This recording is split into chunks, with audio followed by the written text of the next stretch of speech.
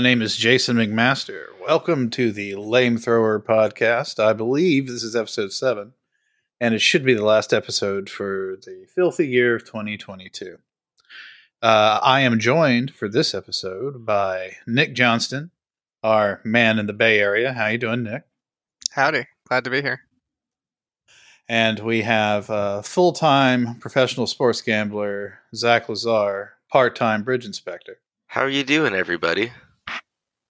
And finally, but no, last but not least, Anthony Gallegos, game designer with Unknown Worlds, and all-around fancy guy. That's me. Fancy.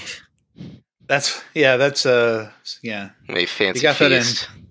got that embroidered on the back of your sweatpants. So before the show, Zach told us about all the bridges he inspects, but I kind of want to know, what is the fanciest thing Anthony's done today?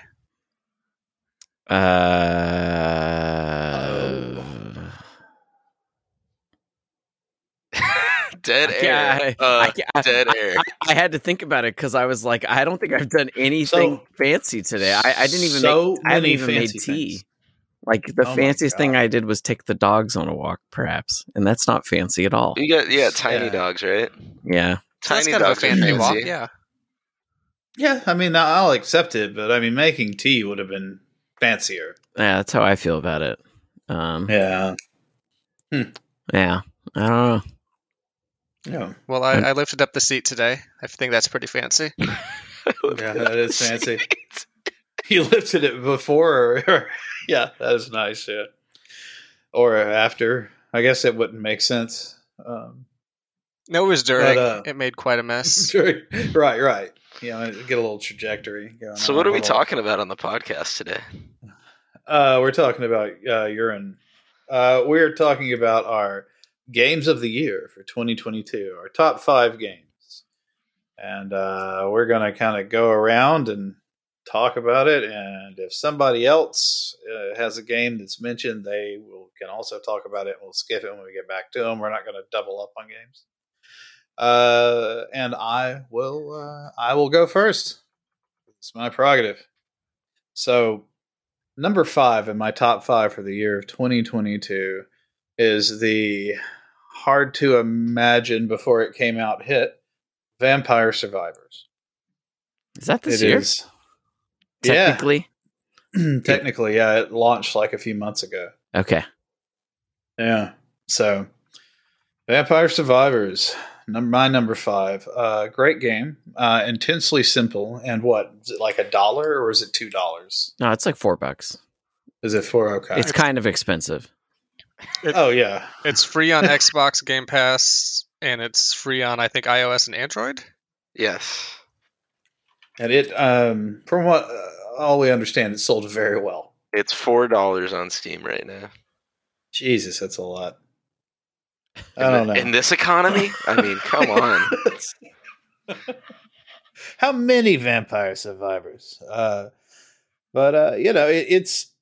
It's such a strange and simple concept. You know, your guy just kind of you don't have any sort of real kind of Twitch influence other than moving your character, and it works surprisingly well.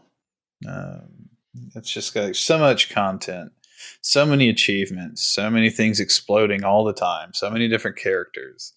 It's just a fun time. It hits all the check marks. Kind of makes you feel good in your tummy. I was gonna say it's like a slot machine where it's like scientifically designed to make you produce the most dopamine with all the flashing lights and constant upgrades and stuff. Right, and it's probably programming us to kill someone, but whatever.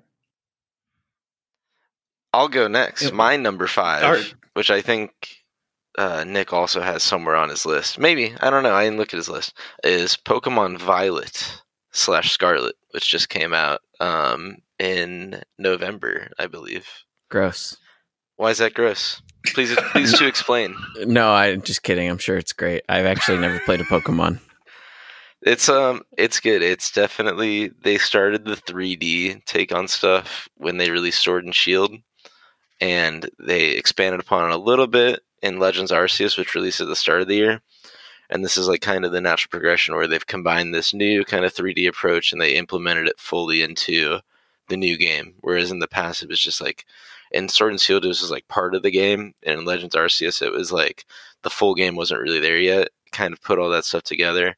And it runs, parts of it run at 5 frames per second. And a lot of it is like 480i. But it is, for me, as Reggie Fils-Aimé once said, the game is fun. And it makes you just kind of forget about all that other stuff. So this was actually number 2 on my list. I loved the game. I spent a lot of, I caught them all. It's oh my god! Really? I also caught them all. Between Zach and I, we got them all. I just had a fun time collecting. I had a fun time roaming around the environment. They had this sort of branching multi-path story arc that you can go through, and it was fun to sort of do different paths as I felt. And I don't know, it was just sort of the perfect Pokemon experience for me. It was, and probably still is, technically a mess. But I don't think it's 480i because, as Zach knows, these displays can't do interlace. But maybe yours can't. I got the special edition Switch. Yeah, you get a fucking modded one. But yeah, like everything from the code says this game shouldn't be that good, but it just hit all of my Pokemon nostalgia. It hit my RPG senses, and I put it number 2 for this year. Second best game of the year. Wow. Oh Christ. My name's Anthony Gallegos, and my number 5 game is Papa E.O. I didn't stack rank these. Let me see if I was to stack rank them. I'll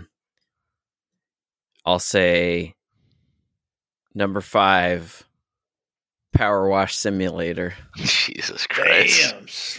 Damn. Nice. Dude, I love that game. I think they took a really simple mechanic, and it's the best one of those simulator games that Playway SE publisher does, and I think it's just deeply satisfying.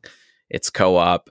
They focused on all the right things mechanically to make it really satisfying to do this one activity, and they didn't worry about jank, the right type of jank that still is totally acceptable. And I just think it's a ton of fun and very inspirational. Like, it's like a totally different type of game to just sit there and clean something. Inspirational as if like it's like there's a level of like Jesus and Christianity to it, like inspirational literature. Inspirational as in, I think that there's a different category of games there to do. That's like, they've been doing with House Fixer and stuff like that, but those are like holistic project. This is just like one mechanic and just nailing one mechanic really well. I like it when games. It's like get out there and get a job. That's what this company's trying to tell people. Yeah, dude. All I'm thinking about now is like when Guitar Hero came out, and people were like, "Why are you getting good at Guitar Hero? Just learn to play a real guitar." And like I think it's even more of a salient point in this. Like, dude, just go clean some stuff. And like, I know your house is dirty. Just go clean some stuff. But when I played it, I did that summer. I used my power washer and I power washed everything in my yard. So you don't want to power wash your siding. I learned that the hard way. You can definitely blast paint off and. And I also blew off a chunk of my hand. That was cool. That is pretty cool. But overall, it was, I just think that game is really fun. It's just like Viscera Cleanup Detail in the sense that it's just really fun to just sit there and do nothing with your friends and just bullshit. I don't know. Oh, yeah. Absolutely. Those games, those kind of single task games where you just like wipe out something, clean something, do something like that is they can certainly be like really fascinating. If you guys want to come over and clean my house with me, we could do that. It'd be fun. Okay. Yeah, we'll be there. Dude, that's what I say to the guys outside Home Depot every Sunday morning. Yeah. And you say you go over and clean their house? And you say, $8 por hora. Okay? Okay. Okay. Nick, that was, of course, the wonderful Anthony Gallegos. Nick, would you like to jump in with your number 5?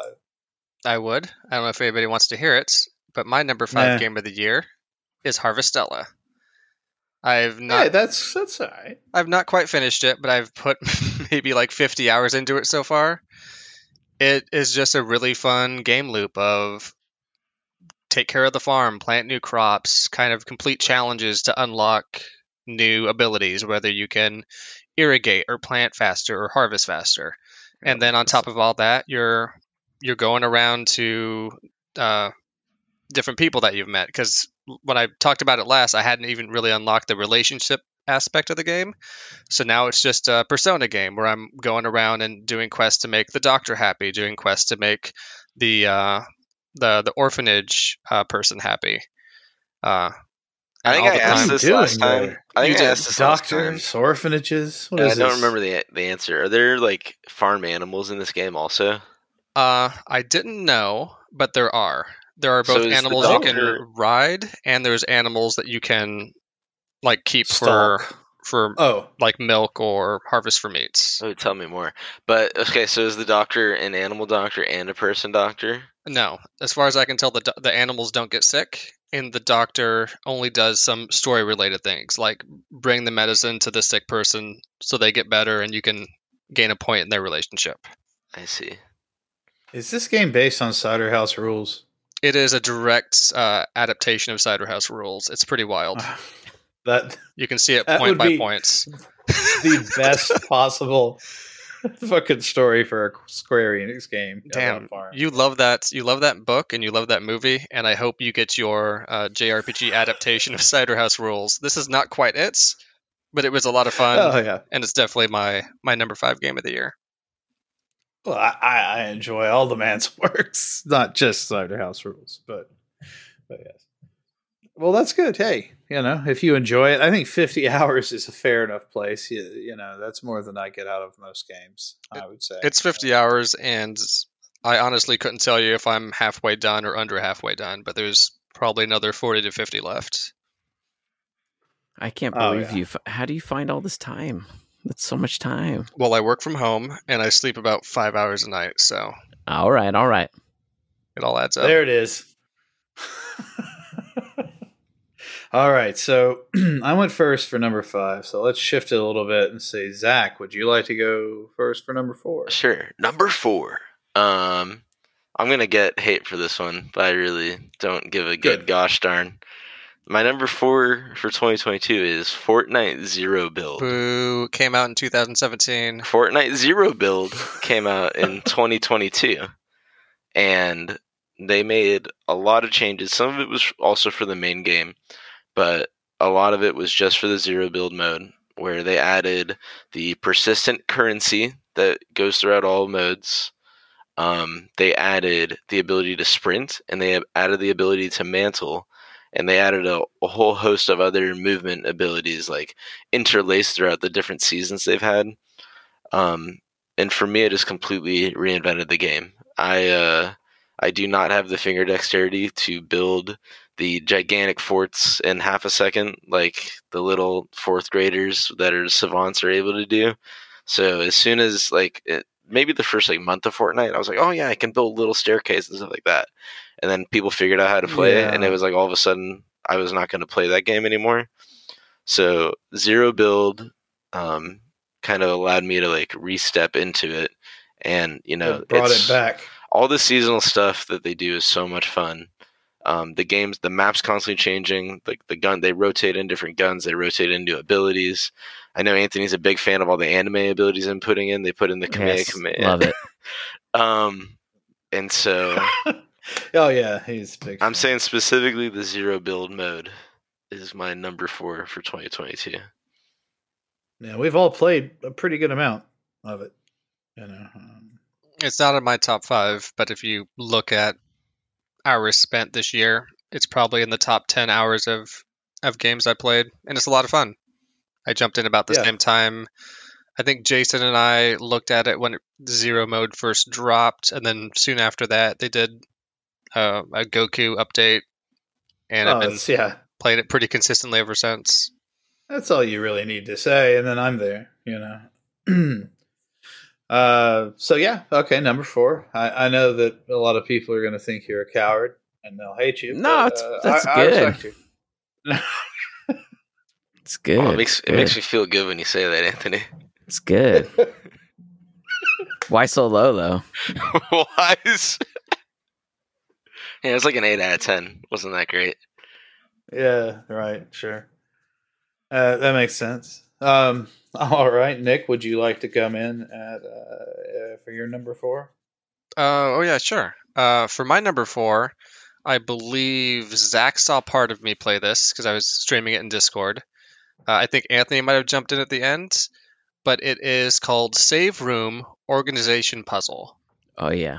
I don't remember any of this. It was like $6 or $7 on Steam, and the whole game is you are given items from Resident Evil 4 that you need to pack into a case.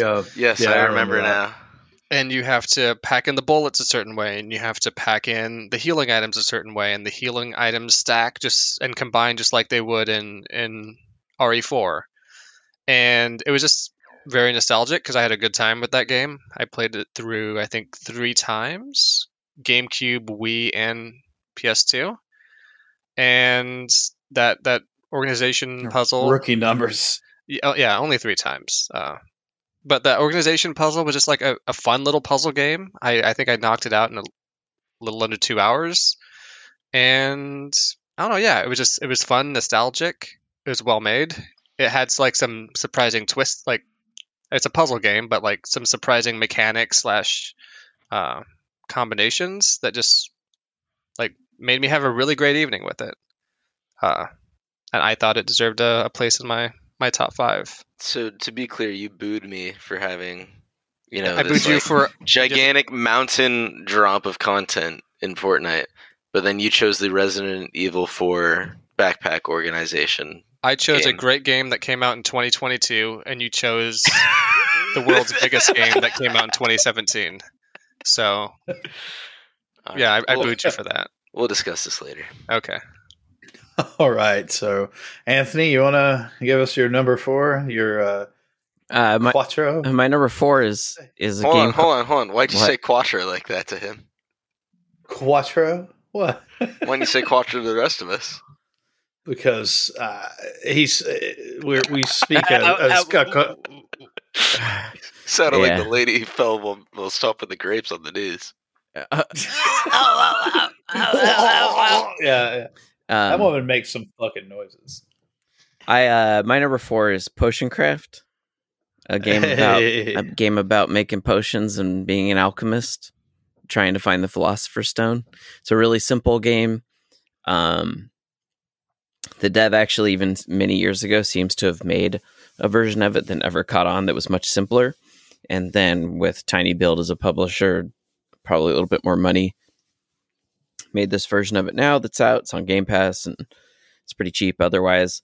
But it's really long. And again, it's a game that takes like a really simple mechanic of mixing potions and figuring out recipes and running your potion shop and makes it into this like interesting like mechanical game. It doesn't have much of a narrative. The narrative's like really threadbare. But I just think it's so fun mixing potions and figuring out what ingredients you have that you can mix to get like a dexterity potion that also makes you invisible and stuff like that, and coming up with crazy combos. Is this the one you just played or the one you played a few months ago? No, this is the one I just played. Okay, because there's been several potion games. There has. I got a question for you. How much did you play? I'm about 6 hours in at this point. Okay, because I played like the first like hour or 2 on Game Pass, and I was liking it a lot.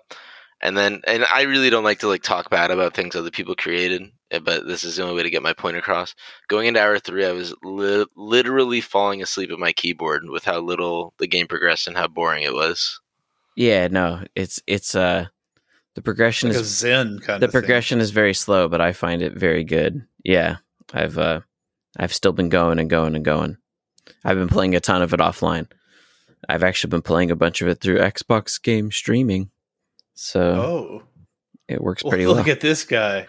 Yeah, put that shit on an iPad with a controller. Or on your Steam Deck. Yeah, no, it doesn't work there. It just doesn't work. That's crazy, man. Shit. This was the big year for potion games because I think at least one Atelier Ryza game was out this year. Potionomics was out, and then I liked Potion Potionomics Craft. too. I put that on my list now because I had only. I think someone popped up like, if you like Potion Craft, you'll like Potionomics, and I was like, what? I've never even heard of Potionomics. I think they're pretty different. I wouldn't necessarily say if you like one, you'll like the other, but I think I've always liked the idea of like you're running like a shop in like a D&D universe or something like that. That's always been like a fun idea to me. I see.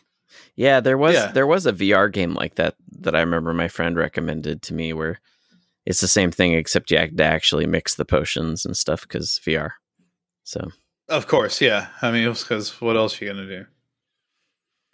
Well, like there's that game where you make sushi, but like the guy runs in to steal your money and you have to like throw a fish at him. That was a pretty good VR game. Was that real? Yeah.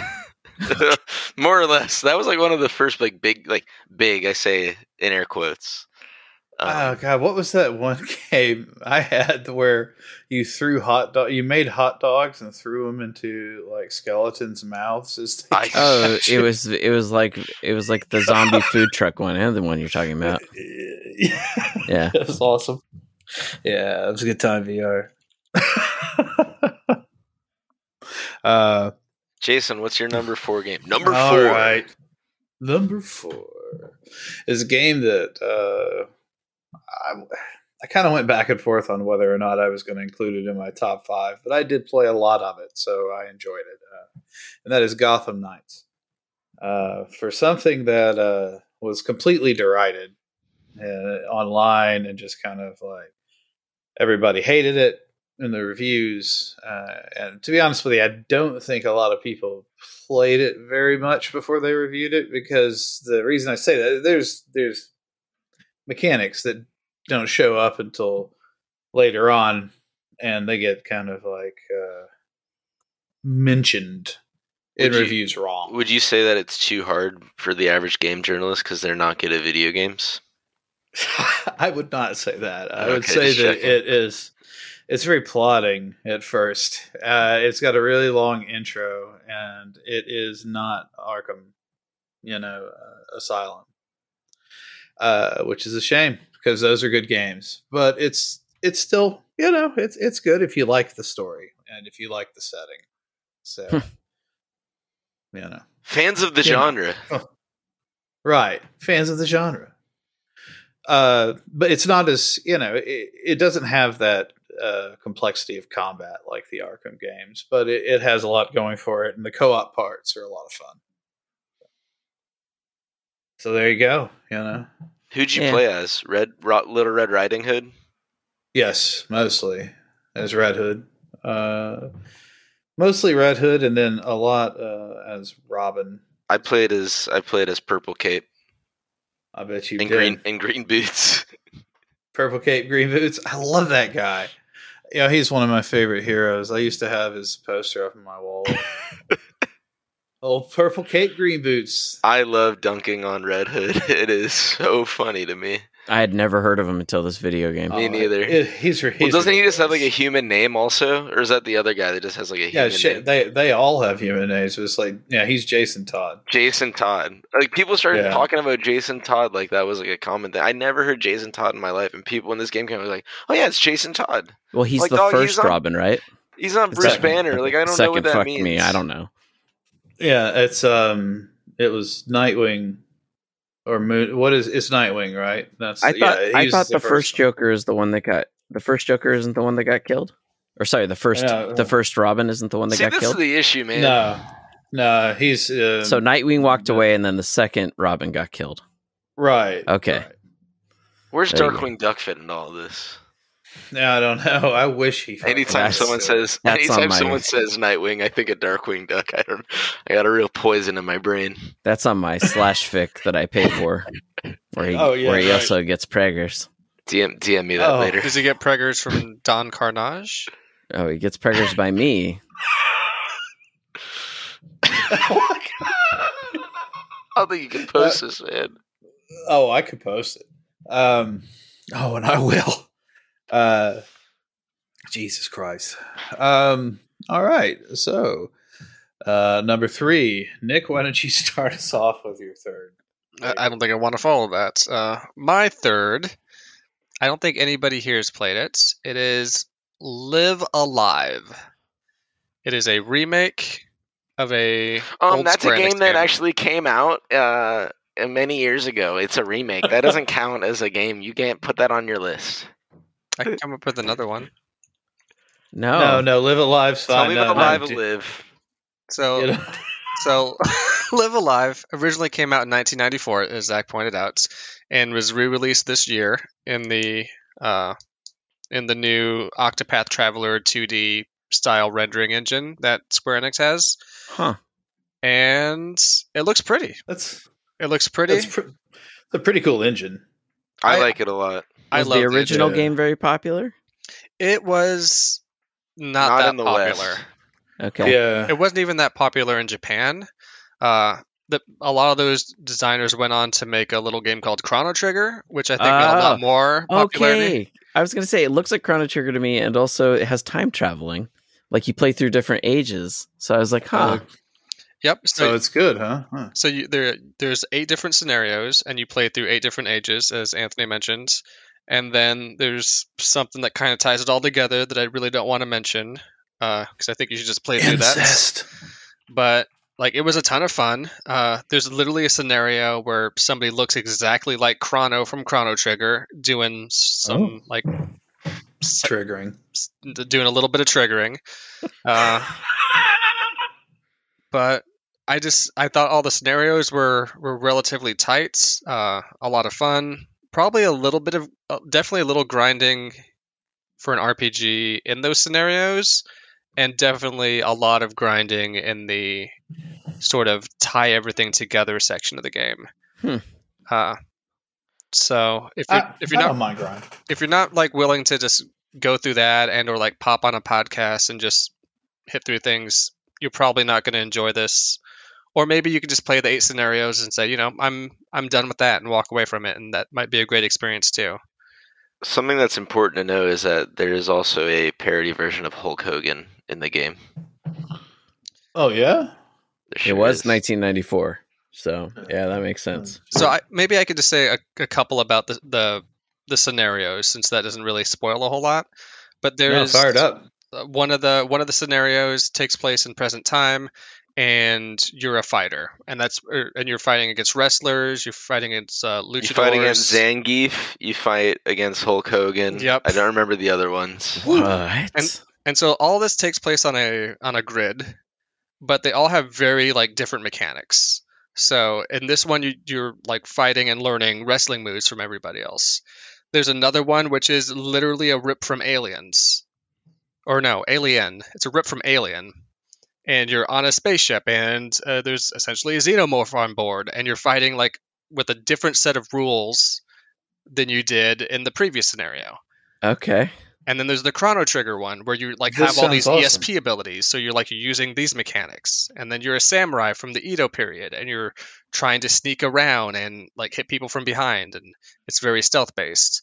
So they just have all these different mechanics that they imagine like kind of more mash than tie together at the end to, accomplish your time-based goal. Huh. It sounds really cool. That actually sounds fucking awesome. Yeah. Yeah. Something I might have to grab that. That if you enjoyed Live Alive, and you enjoyed Chrono Trigger, you might also enjoy. This is one of my honorable mentions. Is Chained Memories, which is Chained Echoes, not Chained Memories. That was like a Kingdom Hearts game. Chained Echoes. Let's not go there. Which is definitely meant to be reminiscent of Chrono Trigger. So far that if there was any doubts, the first like gameplay screen of Chained Echoes, like we were actually in the world like controlling a character, is literally the exact same setup as the first playable screen of Chrono Trigger. So it's very self-aware of like what it's trying to do.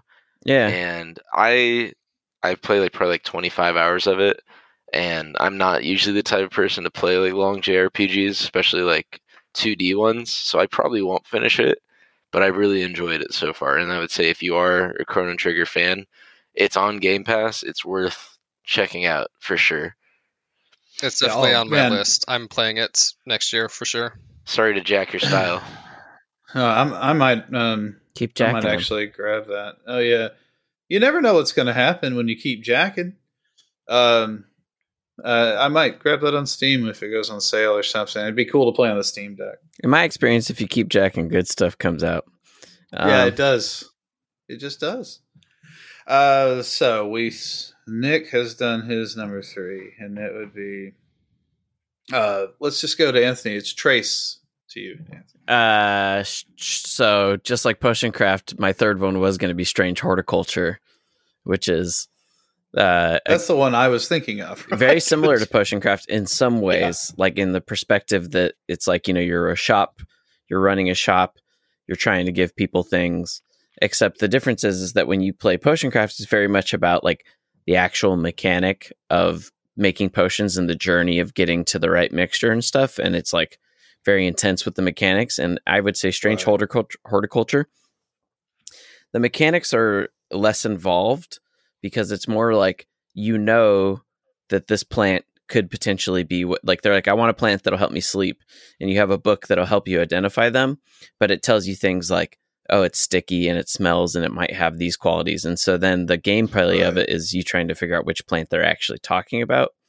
And more importantly, what makes Strange Horticulture great is that it is heavy on the narrative. Unlike Potion Craft, it is a game with an intense story that goes weird places and has multiple endings, and how you interact with people and the choices you make as you go through it determine the ending, all told through your interface of doing, like, running the shop.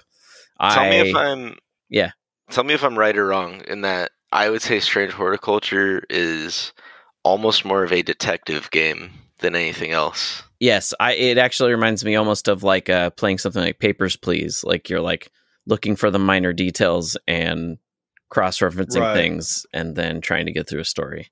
Yeah, if you use the wrong plant, you can kill somebody and all that stuff. Well, there's a lot of details where they'll be like, you need to meet me at this place on the map.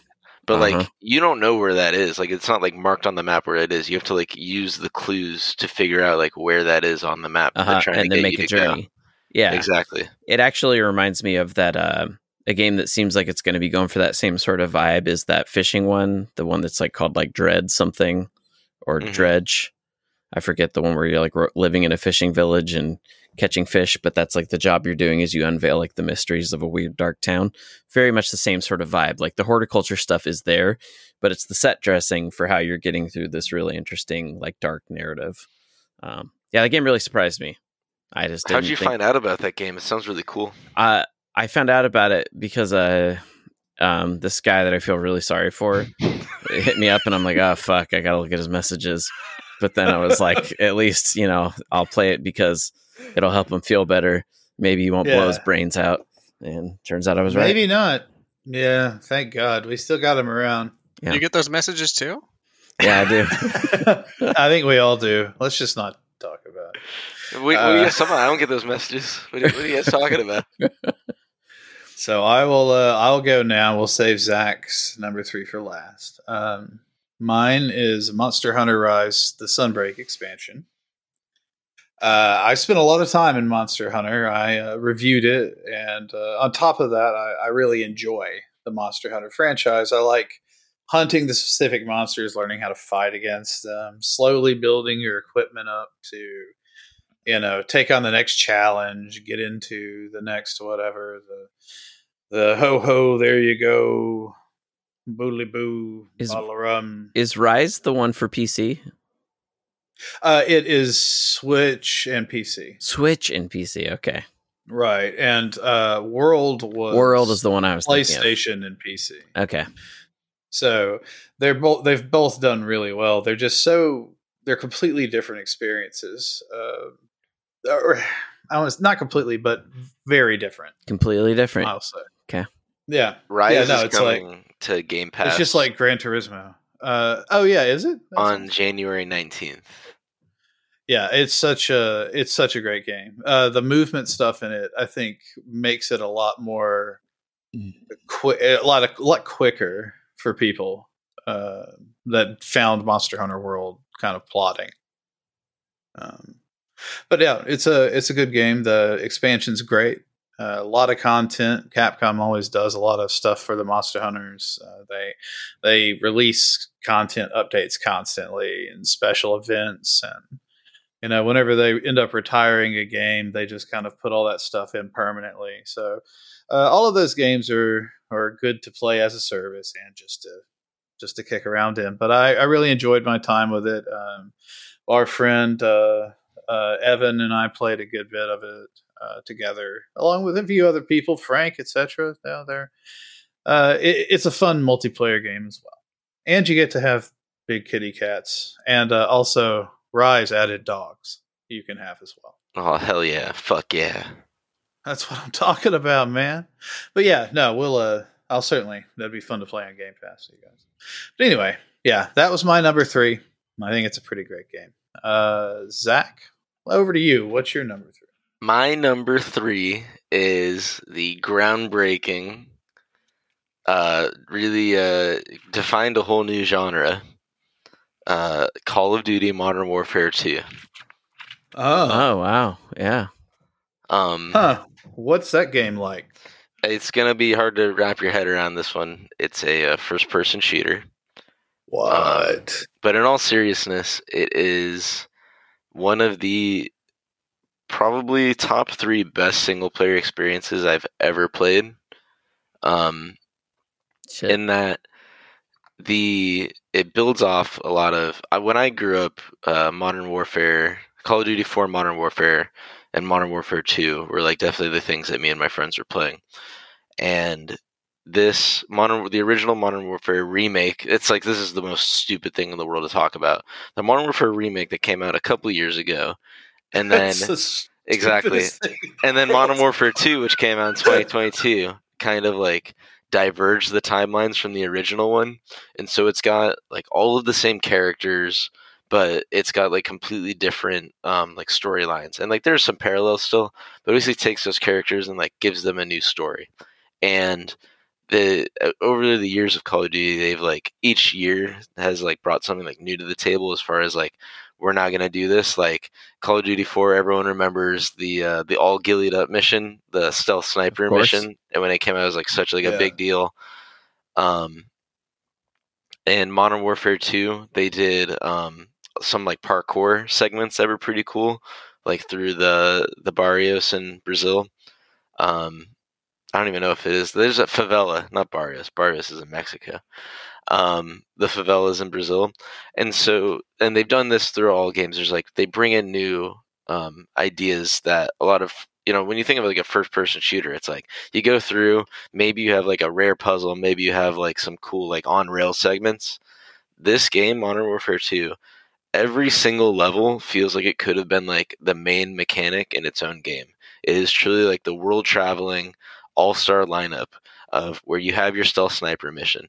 You have basically an on-rail shooter mission. You have a mission that is basically a survival crafting mission. You have the kind of the AC-130 mission, which is another one that Modern Warfare. It's classic. Yeah. Exactly. It's basically this, and it's all the characters are super well. They're thought out. They're super interesting. You really do care about these people. There's a mission that this is like being super like reductive of what it is.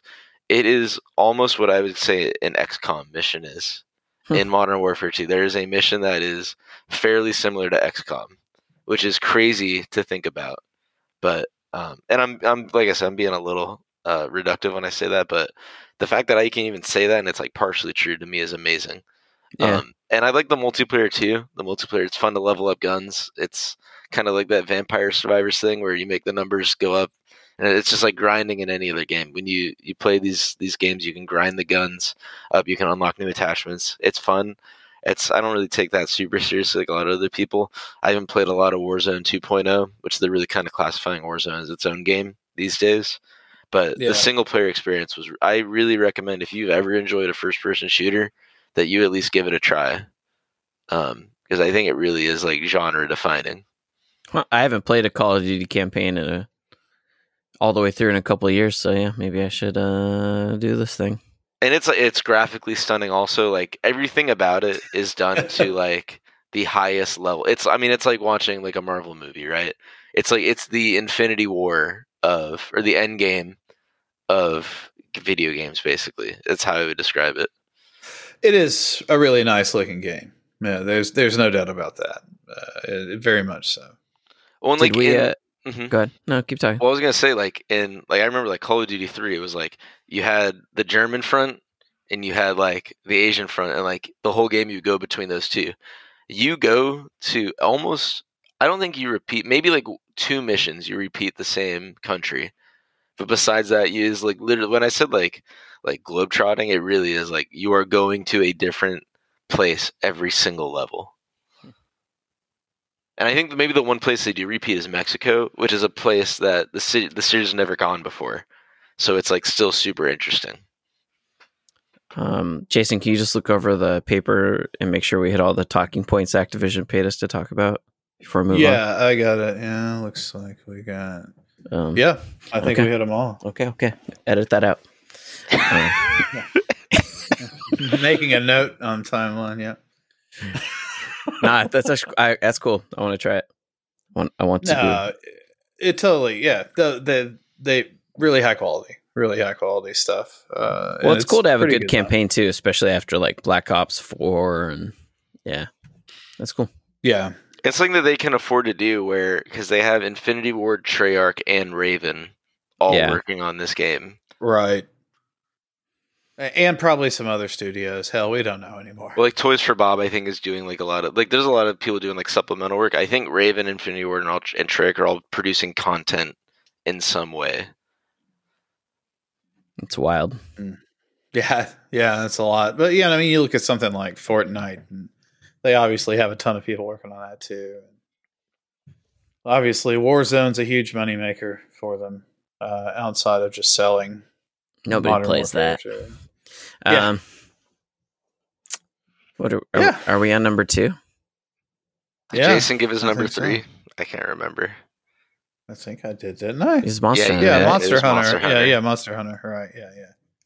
Yeah. All right. So who would like to start? Let's let Anthony start number 2. What's your number 2? Number 2, Sniper Elite 5. Gee, that's my number list. 2.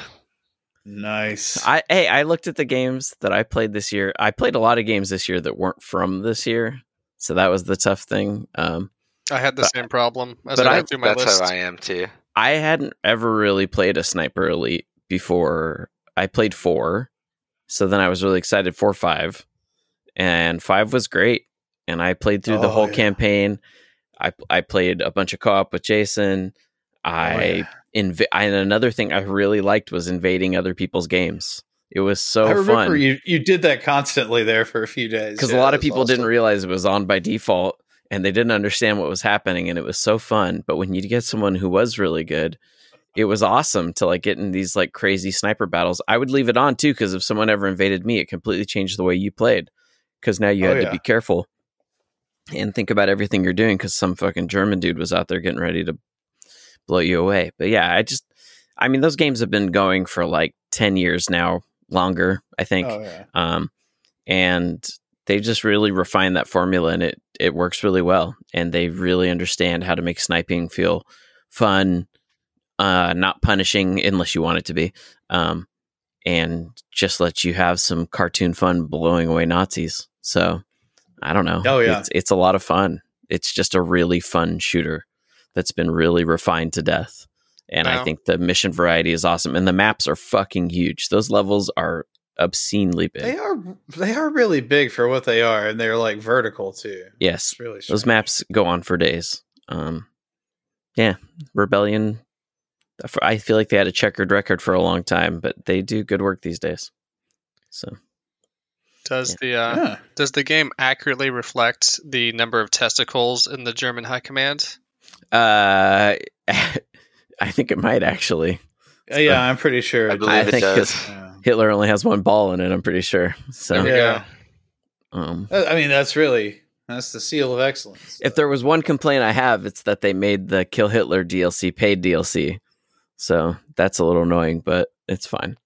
They had to get a little bit of money off the people that played for free on Game Pass. So I think you could kill Hitler for free in for free, like as in the base game. You could do it in the base game in 4, yeah. Yeah, they just made it premium DLC on this, which I assume was because they anticipated so many people were going to play it through Game Pass. I think it was a pre-order too. If you pre-ordered it, I think that came with. It was great on Game Pass though. Like it was like really, it was a good get for that service to have something, because first party releases for Microsoft were fucking dog shit this year. So they're real terrible. So having things like that and Back 4 Blood and a couple others definitely helped be like, this is why I have this. So yeah, it certainly didn't pay. Most people paid like what, $2 for 50 years of service. So. Yeah, well, actually, it's funny you say that, because my dollar thing where I bought the max amount of Xbox Live and converted it, that ended this year. So I was like, surely 2 years of it'll be awesome. I'll have 2 years on the new consoles. I'll have gotten so many games by then. Nope. So didn't really pan out that way. But yeah, I mean, I think Sniper Elite's a really good game. And if you never played the others, it is not a game that you need to have like the continuing storyline and deep knowledge of the universe. Like you can just jump into it and just go right away. German people, Japanese people, bad. They get shot. Other white people, good. Yeah, sometimes. You've got a French people, fine. They got balls. Shoot them. Yeah, that's that. Point A to point B on that one. Oh, sorry. Sorry. The Italians are also bad. Yeah, I just think a lot of sniper games like Sniper, Ghost Warrior, and stuff, like they make those games are more like, let's make sniping into like a punishing, like you're gonna take account wind and do all these crazy things, and it's like those games blew. Some people really like that, but for me, I really like Sniper Elite because it gives you a playground and says, kill these people in creative ways. Shoot a guy and so he drops his grenade, shoot the grenade so it blows up, drop something on him. It feels a lot like some of the better like Hitman Sniper levels and stuff, but that's the whole game. I love it.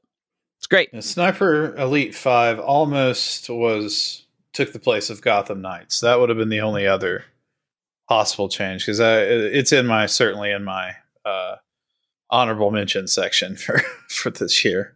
It's a great game.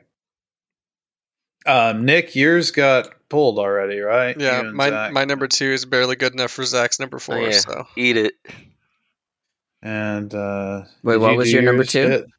Pokemon Scarlet. Oh, Scarlet. Okay. And Zach, did you do your? I can't believe we haven't had more crossover. What a diverse crew we have. We're just a really diverse group of podcasters right now. That's. My number 2 is, surprise, another Pokemon game. It's Pokemon Legends Arceus. I thought so. You seem to really enjoy that. I did really enjoy it, which is, so they basically, I would say reinvented what a Pokemon game could be. And I won't get super into the story, because if you're not into Pokemon, it won't mean much to you. But they basically do the thing where it's like, whoa, super duper time portal, you're back in time, and you have all the knowledge of like the current world, but now you're in like ancient, I think it's supposed to be like Edo era Japan, but in Pokemon instead.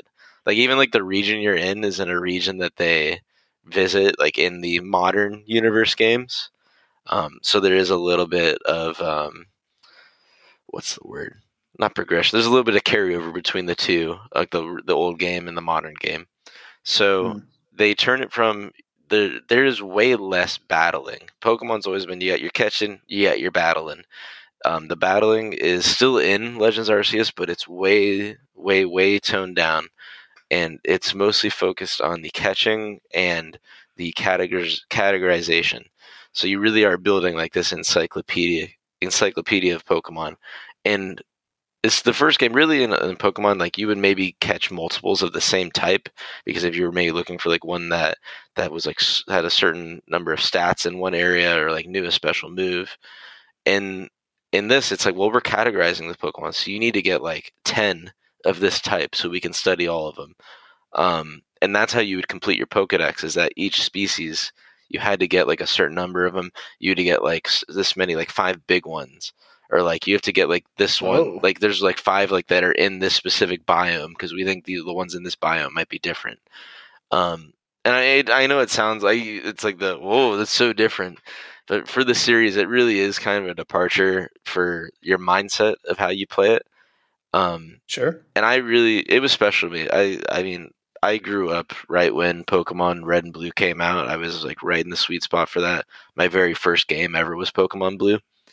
So to be with the series for this long and to have them take it and like kind of flip it, not necessarily on its head, but like recategorize what it can be and have it work so well was pretty special for me.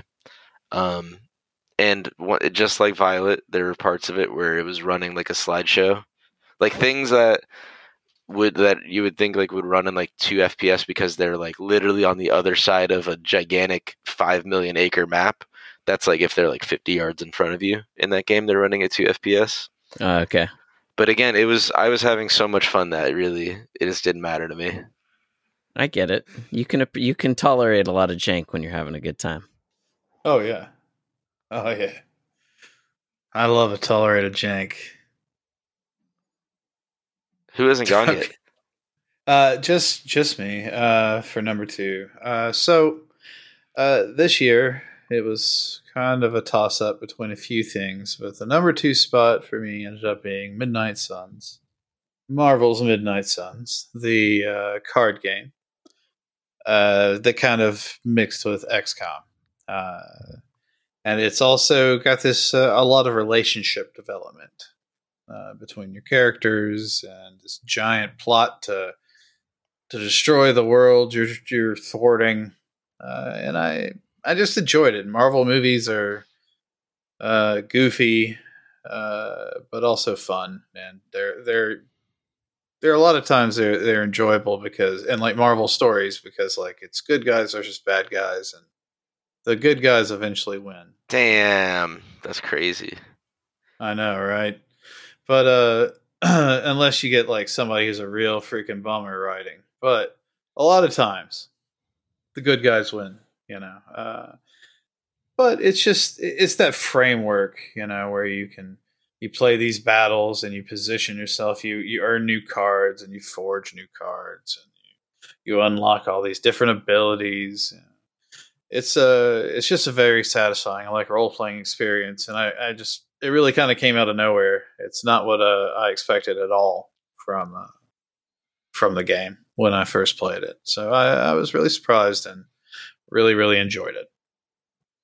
Sweet. All right. That's right. Do we want to because we're all down to our number 1s now, should we do honorable mentions?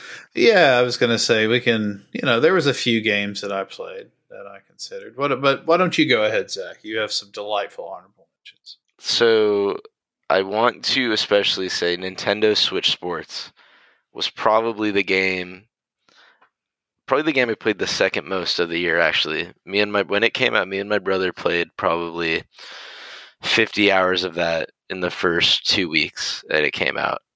Just going online and just destroying little kids in tennis and volleyball and bowling. It was some of the most fun I've ever had. And if you, for some reason, still haven't played it, it takes all of the stuff that made Wii Sports so much fun, and it perfectly brings it into the Switch. It uses the better motion tracking to its fullest, and they actually just added in golf, which was supposed to be there upon release, but they did just put it in, so it's got the full slate of sports now. How is it? How's the golf? I only played a very tiny amount, but it's fun. I wouldn't I'm not freaking out over it. It's super fun, but it's fun. Yeah. Yeah, sure. Any others, for me, just stuff like Dwarf Fortress I wanted to mention. I kind of wanted to pick it, but it really did come out 20 years ago, so that doesn't seem fair. A Steam release doesn't make a game new. I have a whole bunch. I'll just go through them quickly then. Just fire them out. God of War Ragnarok, I'm not forgetting about that one. It is amazing. I happen to like a lot of the other games a lot more. But God of War Ragnarok is an amazing game. Sure. Kirby and the Forgotten Land came out at the start of the year. It was such a good game. If you like have a Switch, you need to get Kirby. I don't know why it got. I mean, it probably got overlooked because it came out at the start of the year, but it was a lot of fun. I think it'd be fun for people of all ages. The environments are super good. It's like a post-apocalyptic Kirby, but it's like Kirby's still Kirby. He's like happy and joyful and everything, so which is like a great combination. Sure. The music is really, really good. The main theme sounds almost exactly like the intro theme to Perfect Strangers. So much so that this is one of the special moments that when I typed into YouTube Kirby Perfect Strangers, a video came up with like 150 views, mashing up the songs like just how I pictured it in my head. Which is like when you find a YouTube video that's like that specific at such a small view count, it's like, oh man, it was like perfect. Yeah. Cult of the Lamb is one that I thought was really, really good. I think it was a little too overhyped. I think people did a disservice to it because they treated it like it was like the most amazing, best thing that ever happened. And I think a lot of people got let down when they played it, and it was just like it was a pretty good indie game. But it was a pretty good indie game. I think it gets a little. I had the same problem I had with Potion Craft. I got like maybe 7-8 hours in and just like nothing was changing, like the progression just wasn't happening fast enough and I fell off. But the early parts I really, really loved. And then lastly, Escape Academy, which is an escape room style game. It's out on Game Pass. It's very well polished. There's been releases of other escape room stuff where they try and I think that it's either Escape Room Simulator or Escape Simulator is another one, but it's a little bit janky. It tries to really like I don't know what engine it's in. It seems like the engine is like pretty basic, whatever it's in. And they try and push it, and it can lead to like you losing like some items you need, just like falling out of the environment, or some things like loading in completely obfuscated. Escape Academy is like super tightly put together in a way that's like it can't really break because everything is like so perfectly manicured. And it's a little bit boring because of that, because there's less interesting things they can necessarily do with the puzzles. But I think it's really, really good. And it's got like a little cheesy story along with it. Escape Simulator, Escape Room Simulator, each thing is like, it's each self-contained thing. Escape Academy has like a story that winds through all the different levels. So yeah, those are my honorable mentions. For me, like I said, really just Sniper Elite Dwarf Fortress. Raft came out this year for into 1.0. Good game. So Raft's a good one. Yeah. Teardown. Teardown. Was Teardown this year? Yeah, it launched this year. It went 1.0 this year. Stray, Neon White. There's a few good games this year. Nick's favorite, Callisto Protocol. It was not my Anthony? favorite. You only liked 4 games this year? My honorable mentions would be High on Life. I like that game a lot. I haven't finished it yet, but I'm like pretty far into it, and I think that game's great. It didn't seem like it was going to be. I had kind of lowered expectations for it. For no good reason. I just felt like it probably was going to be kind of middling, and it surprised me with how much polish was in it. I think there's a decent amount of mechanics, a decent amount of worlds, but they focused on the right things to get a lot out of a limited amount of content overall, and make the game feel much bigger than it even is. And I just think they did a really good job. I think the humor's kind of hit and miss for people, but I generally, like it, and it made me interested in watching Rick and Morty because I'd never seen it. So I think it's good. It's a fun game. I think the shooting is totally fine, not amazing, but the progression is pretty solid, and the world exploration and learning about the sort of universe you're in is great. And yeah, I don't know. It's a game that manages to tell all its story without constantly locking you into a bunch of fucking cutscenes. I really appreciate that about it. That is nice. And then I guess my other honorable mention would be Fortnite. I'd never played Fortnite, so turns out it's very good. But that's all thanks to Zero Build. Actually, I had played Fortnite, but every time I tried to play with the build mode, I just felt like I couldn't compete and I sucked. And so, I just really appreciate the fact that no build mode actually makes that game approachable. And now it's become something that I can play with my wife, and we got a lot of good times with it. Yeah, absolutely. Nick, do you have any mentions you'd like to honorable? Yeah, kind of going off of like some of the best multiplayer games. Raft was a lot of fun. I played that with some college friends. We had gone through it when it was in early access through the first 2/3 of the game, and when it came out in its entirety, we decided just to start over from scratch. So we played through it all again.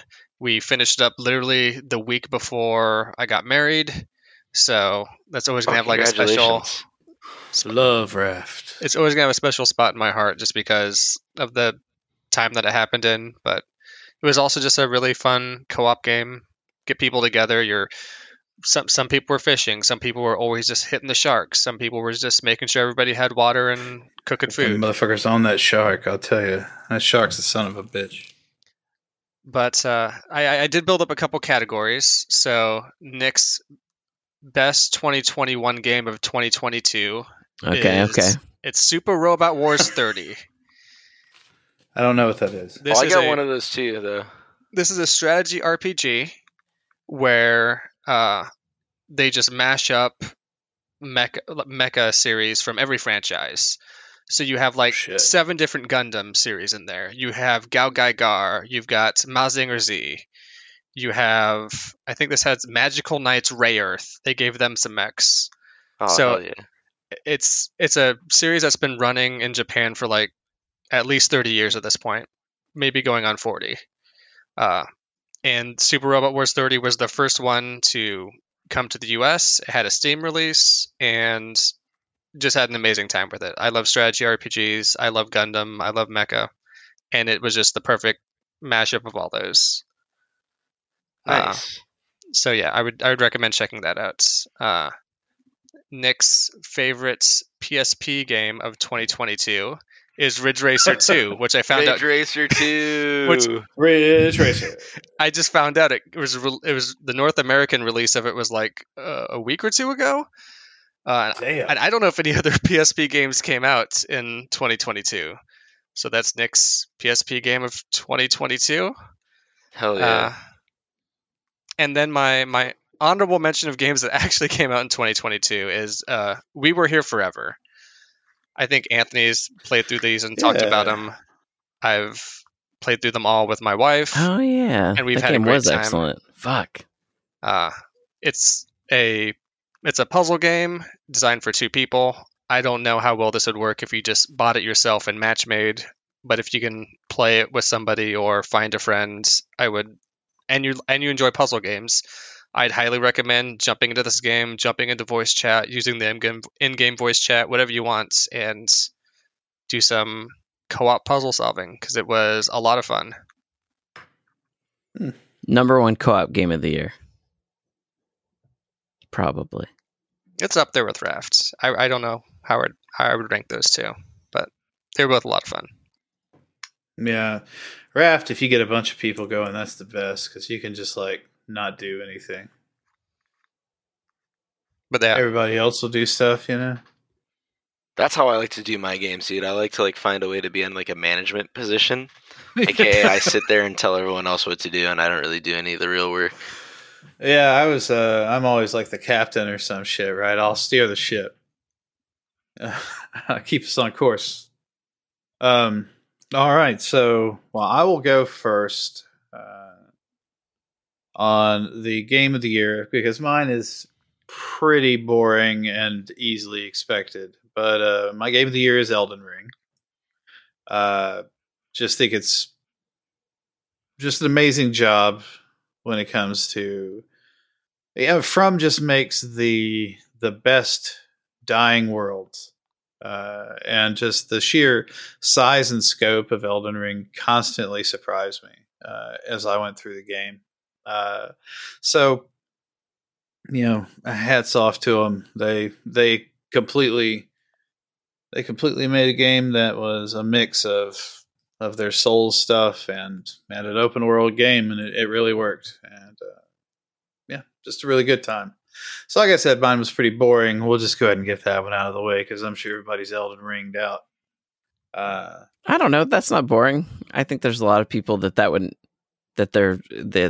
will be probably one of the most popular picks of the year for a lot of people. Sure, yeah. No, there's such a fervor around those games, and I like FromSoft games. I'm a fan, but I'm not obsessed. I think Elden Ring just really kind of gets over a hurdle that those games have had when it comes to storytelling and being like a D&D game or something, like an actual campaign or something where you're discovering what's going on and not being fed clues. Like it's just kind of an amazing experience for that. But yeah, no, that's me. Who would like to go next? I'll go next.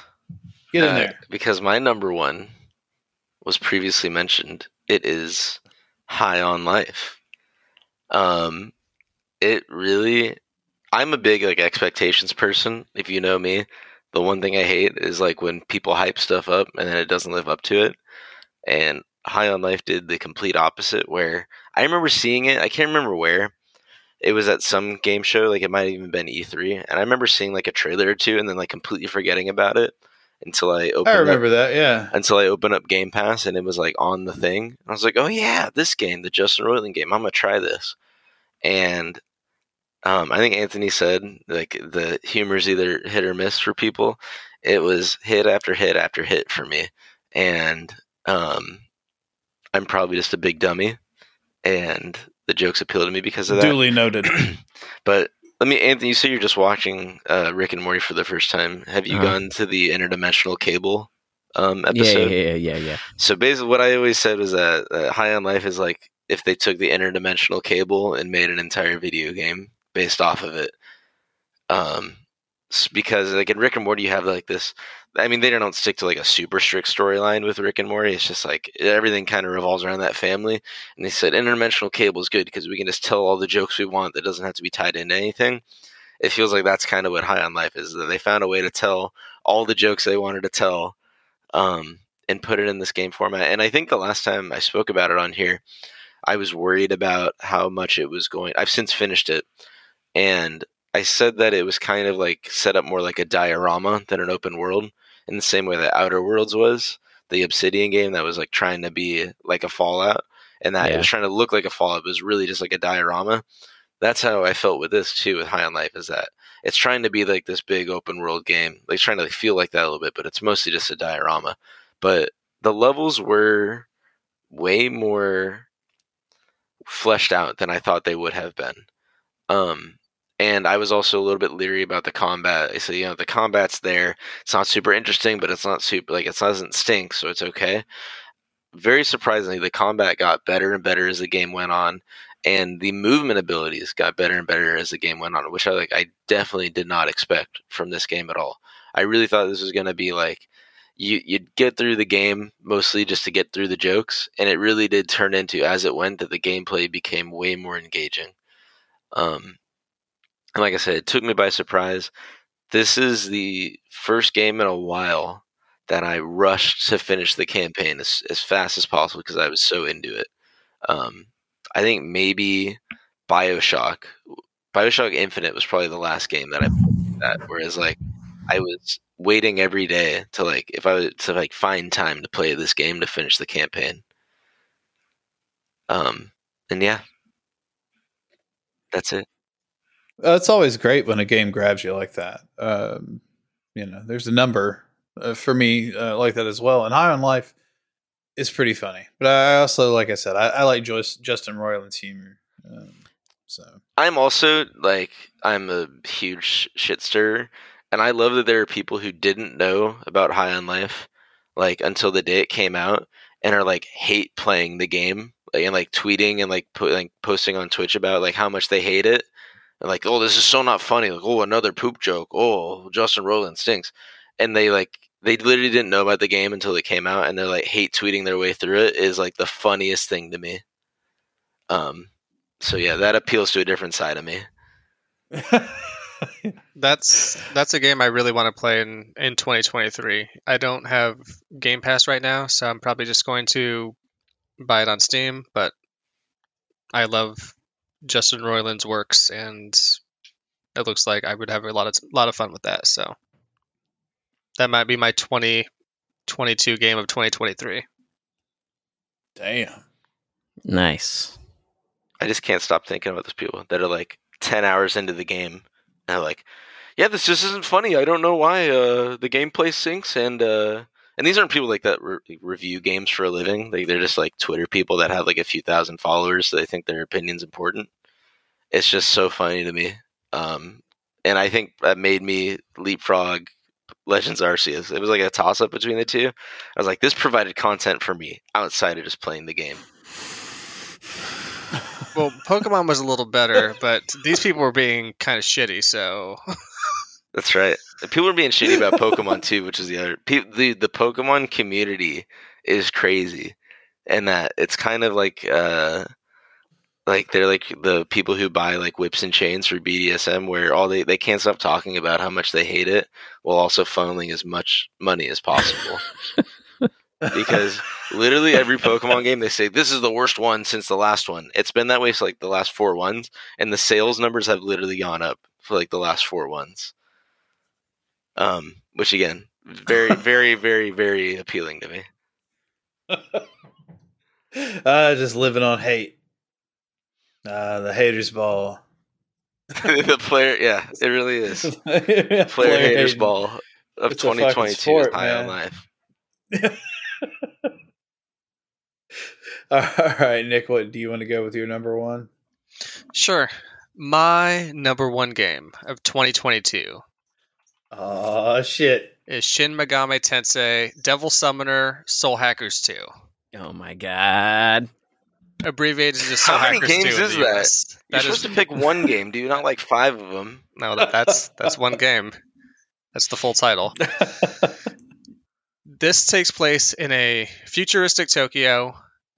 The world has evolved to such a state where machines do everything that you need. People have a lot of free time, and that leads to a lot of society being depressed, being wanderless, or wandering around, not knowing what to do, being sort of aimless in life. And this sort of general malaise has led to a situation where the world will end.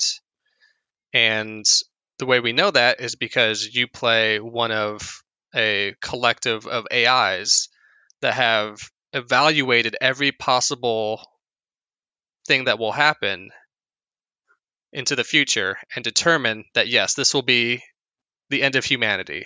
So we need to step in and save them. So you play a super intelligent AI in a physical form, and your job is to investigate the end of the world, why it's happening, how you can prevent it. Because there's, just as in sort of general religion, free will is the factor that you can't actually account for in the future. There's always human free will. So other than that, it's just kind of another Shin Megami Tensei game. You're gathering digital devils, you are fighting them against your opponents, and you are just investigating sort of the apocalypse. But it's your number one game of the year. Did it do something that you felt like this is just the epitome of the best it's ever been or something? Like, I don't know. I'm just curious. Like, like Persona 4 Golden, right? People love to talk about the game, and I don't have any point of references why that game was so much better than other ones. I'm just curious if there was like the one thing that you're like, oh man, it was this one relationship or something that was just made me love this game. For me, I don't know if there was any one thing. Like stylistically, I thought it looked really, really pretty. Mm-hmm. And that helped. I've not played. I played some Shin Megami Tensei games where it's sort of a biblical apocalypse, but not like a techno apocalypse. Okay. So it's a different theme and a different setting, and That's a different setting, yeah, altogether. I think the story that they unfolded with that was just different enough that it really drew me in. But I don't know. Like, it's not. I can't really point to one thing that's like, oh, this is why. That's fair. It's my number one game of the year. It also came kind of in a time when I wasn't playing. Like, I didn't have a whole lot of games that I was looking forward to, and this kind of popped up out of nowhere on my radar. I think Jason reviewed it, and I found out about it like that week, and was like, oh, I'm gonna grab this game. Okay, that's neat. Do you fuse demons in this one still? Oh yeah, yeah. Shit. You're fusing demons. The one downside to this, and it's the Sniper Elite 5 issue, is that you can't. There's some demons you can't fuse unless you buy the DLC. Ooh. So there's no Mara unless you shell out another $5 or $8 to be able to fuse that demon. Now, very important, is there an online calculator tool that was written in ASCII that tells you the stat, if you like put in the fusion, like the two demons you want to fuse, what it'll come out as? Yeah, so the big mechanic for a lot of these Shin Megami Tensei games is being able to fuse different demons. So kind of like in Pokemon, you can capture them, but unlike in Pokemon, you can sort of smash them together and get new demons out of them. And so that process is usually trial and error based, but a lot of people have written what they call fusion calculators. So if you combine this demon and that demon, what will it turn into? And I'm going to send Anthony, if we just get a live reaction to your picture, I'm just going to send you a picture of one of the websites that shows you how to do your fusions for Shin Megami Tensei 2. You just get a live reaction, what your thoughts on this are. I mean, it makes me... it makes me disappointed. It looks like a stock ticker from like an alternate universe. I mean, it's cool. I appreciate that people can get really into that, but I immediately see that and I'm like, it might not be for me. But this is like, people that are trying to like min-max, right? So maybe if you're not, right, if you're just, yeah, that's true. It's more like people who you need to find the exact demon you need to progress into the game, because the game, well, again, this is in the OG games, like the SNES games. You would have to know, like, you'd have to figure out this stuff in order to get the right type of demon to proceed in the game. I see. But that was back when games were Nintendo hard. Yeah. It's been a long time since then. You can get through this entire game and see most of the content without ever touching demon fusion. Okay. Yeah, absolutely. Yeah, this is a straight up by the numbers. This is somebody who's min-maxing. This is somebody like, sometimes you'll be in a relationship portion of the game, and it's like, I want you to bring me this demon. So you either need to like experiment with some fusions or like stumble across them in the memory matrix, which is easy to do. Yeah, it's not that hard. Yeah. Okay. Yeah, I mean the old one looks like it would. I'd be interested to see how it's progressed, but yeah, that type of shit was commonplace back then with a lot of games where there was just absolutely a lot of complicated shit that people just didn't know any better. But even that, like, this game does have a pretty good tutorial. I would say I think it would still be a little difficult for somebody who's never like touched a Persona or an SMT to jump into this as their first one. And I don't think these types of games are made for everybody. I think some people will just love the sort of like min-max spreadsheets, going around talking with people, dungeon diving multiple times to sort of grind different materials or find demons. And I think for 95% of people, they just won't be interested in this game. But this is where Bard's Tale went, folks. This is what happened. I guess I'm in the 5%. So I think it was interesting what you said about the story, because, and also that Jason just said Bard's Tale, because what always goes into my mind when I think about a lot of Japanese media is how Marge Simpson was really into potatoes, and she was asked why, and she goes, "I just think they're neat," which is also how a lot of Japanese fiction references Christianity, where like they just put in a lot of these references, and like it's not really based on a lot of stuff other than thinking like the relationship between angels and devils and all this stuff is neat. Yeah, because in the earlier Megami Tensei games, it was like a lot of it was like, well, here's this should make sense to you because it's like the dichotomy of demons and all this other stuff, and it's like literally it's just like it doesn't really like relate to anything in the actual Bible, and so it's cool to see that this one had a theme that's like not like that at all. Oh, but I mean, there's still like penis monsters, though. So I mean, there's not. Really... Like I said, Mara is DLC Mara, yeah. Oh, I keep forgetting. My review copy had the DLC. Okay, well, as Mara, normal people Anthony didn't get it. Is a gigantic green phallus in a chariot. Okay, yeah. Generally regarded as one of the strongest fusions in all Megami Tensei games. Okay. Yeah. You're gonna want that big penis chariot, you know. All right, yeah. So I mean, like I said, I liked the game. I enjoyed my time with it. I'm glad Nick really liked it. You know, so that's what really matters. I loved it so much. I made it number 1. That's right, in our hearts. All right, so finally, let's bring Anthony in with Uno.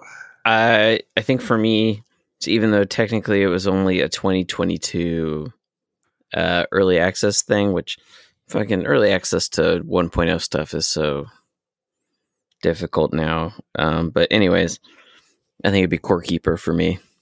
I repeatedly came back to Core Keeper over and over again, and every time got way sucked into it. That game is a lot of fun. They've done a really good job of adding a bunch of new features to it and expanding the content into it, and also continuing to make that game a platform where they aren't like forcing you to like wipe. We didn't have to restart. We can always come back to it and pick up where we left off and do a new level of progression. And I like when early access games, especially ones that revolve around survival and technology upgrades and stuff, allow you to keep going with the save. Raft was a little bit of the opposite for us. Typically saves for a while wouldn't carry over and we'd end up just wiping, and that's fun too. There's like a fun to that. But with Core Keeper, the time investment on it to me is a lot more significant than even Raft. And it's crazy how long that base and like how it's kind of evolved over from when we started it to where it is now. Yeah, I mean, Raft by the very nature of the fact that you're building like a mobile thing, I think people tend to, at least the people I played with, we tended to think how we can make it as like kind of contained and compact as possible. And in Core Keeper, you can just be expansive, and it's got huge, make mega projects, and I just think it's a really good game, and they've added just enough interesting little bits of progression in there, and they sent out a survey at one point, and I wrote them like 4,000 words or something about how I would fix their progression system. So this is my favorite thing about Anthony and Ryan. When it comes to the surveys, most people are like, "Hey, I love your game. I think this is a little different than they get like." Yeah, I also sent them like a huge like gigantic thing when I uninstalled Dawn of War 3 as well. That was a game where I wrote them lengthy feedback. So you should. Now, just a quick question: Did they ask for it? Oh, well, yeah. The survey thing said, please give us feedback what you think about these changes to, specifically, Zach, since you've played a lot of Core Keeper, they want to change up the way that the coin economy works. Because I just thought this is more value. Like when you get your receipt at McDonald's and it's like, enter this, put in your survey code at this website and tell us what you thought. Yeah, no, they wanted to know like why the coin economy wasn't working and there's some suggestions they had. And they really cared about your opinion, man. And then Dawn of War, yes, they asked for it because when you uninstall any game from Relic, it always says, "Why are you uninstalling?" It's none of your damn business. You don't have to say anything. But Anthony, however, optioned that. Yeah, they asked, so I told them. But yeah, I think Core Keeper is a fantastic game. It's like a really good price, and it's co-op the whole time, and it's really, I don't know, it's and it plays great on Steam Deck as well. So you and Zach played so much Core Keeper too, and we haven't even beat it. Little. There's so many bosses that we haven't killed yet. But yeah. Steam says I have 155 hours. That's not correct though, because I mean I've definitely played like 100 hours, but there's been more than one night where I've left the game running. Absolutely. So stuff would just process while I wasn't playing. You know how like I have 11 hours. When you watch YouTube videos of like these are the most insane Minecraft bases or the most Factorio bases. Don't even say my base is there. If we were to watch, if they were to make a video on Core Keeper, the stuff that Anthony's done would definitely be part of those videos. Oh, for sure. No, my base is so lame compared to your base is pretty badass. So but the other thing, like we had this, like as we were building up, we would build out the base more and more and more because they would release new stuff. We would have to put in new machines and stuff. Anthony took his time on his own without anyone asking him to tear down the months of progress we made and rebuild everything from scratch into a easier to organize base, which is like absolutely insane that's the decision he would make. But yeah, I also made a museum of all of our conquests, of all the people we've dominated, and put it all together. That was my favorite touch. Isn't that kind of what every museum in like Western society is, right? Like unspokenly, so like it's kind of a lot of it is like shit that should probably be repatriated and will never be. Oh, this should be in a museum. Yeah. Yeah. So, yeah. Me when I go to the wild animal park. I took stuff out of the hands of savages who didn't know what to do with it and have now put it up for people to appreciate. That's what I'm saying, dog. I often take my walks among the artworks and the life of a long dead people now. Yeah. Nah, I mean, that game's just great. Yeah, I don't know. They did a really good job with it. Yeah, now the one thing about Anthony when it comes to Core Keeper is that dude is going to make a rail line. Like, it's going to be all over the map. That's true, yeah. I didn't even mention that, but the ridiculous rail systems you built.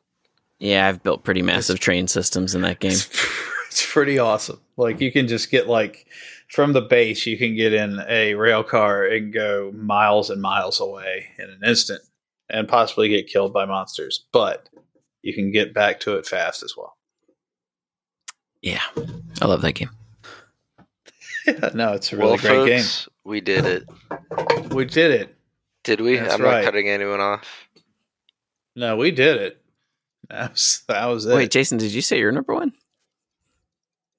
Yeah, I went first. You did. Sorry, yes. On this man's podcast, you don't even listen to the things. No, I did. It's just in my mind. He shouldn't. I had a broken part of my brain where I'm like, wait, and he did talk about Midnight Suns. And in my mind, I was like, of course, Midnight Suns is Jason's number one because it became like a late part of the year obsession for Jason. Yeah. I've played like over 100 hours since it came out at the beginning of the month.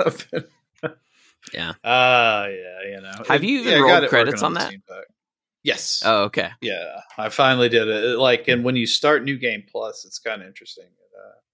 It lets you keep all of the heroes you've unlocked. Oh, that's cool. You can actually, it's weird. You get to go through with like all the guys you didn't get to play through the first time. So that's pretty cool. And there's a bunch of DLC coming out. So I'm trying to decide if I want to just wait for the DLC to play again or start again, hardcore again. But I don't know. We'll see what happens. Jason, would you be okay if I drop one last question on everybody? Absolutely, man. Hit it, Nick. So nobody was prepared for this, but just top of mind, what is the game you're looking forward to in 2023? Zelda. Breath of the Wild 2. Electric Boogaloo, or whatever it's called. Tears of the Kingdom. Top of my head, I guess Starfield. Oh, fuck, I forgot about Starfield. I mean, I don't know, man. I have this strict policy where I try not to get excited about something until it's like almost there, because then I hate tormenting myself, or I hate going into those things where I like deep dive all the content and I know everything before it launches. So, but yeah, I would say that's up there at least. I would say Outcast 2, the sequel to the 1999 Infogram game Outcast, or wait, really? Didn't I ask about this the other day? Yeah.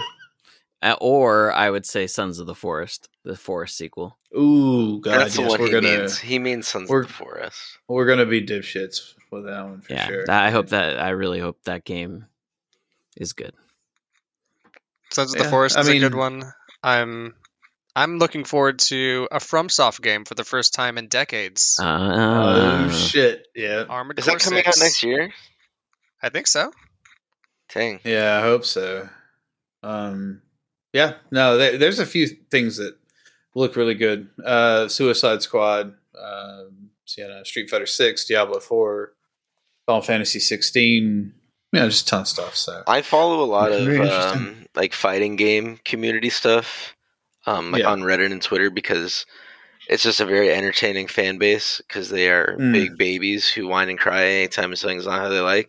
And I'm amazed how positive they all are on Street Fighter 6 so far, which means it's for sure going to be the worst game ever released in the series. No. So oh god, dude, Street Fighter 5's launch was like a nightmare to me. I've never seen them also unified as like something is good ever. Except maybe I can't remember it. There was some like indie one that came out that everyone loved for like a couple weeks, and then no one played it. Skullgirls? Skullgirls, yes. Everyone loved Skullgirls also, and then no one like played it really. They still do those tournaments, right? Or they do some of those at Evo and stuff, right? Yeah. So Skullgirls and then Street Fighter 6 are like the only two I've seen like universally positive reports for. Sure. Now we'll see when they release the source models for Street Fighter 6 how people feel about that. I think that might be a whole new audience.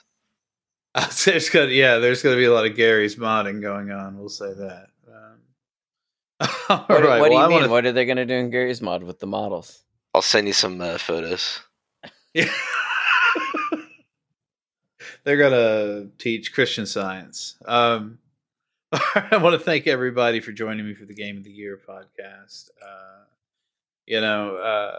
Anthony, Zach, Nick, I've enjoyed all the podcasts we've done together this year. Look forward to next. So happy New Year, everybody out there. And we'll see you soon.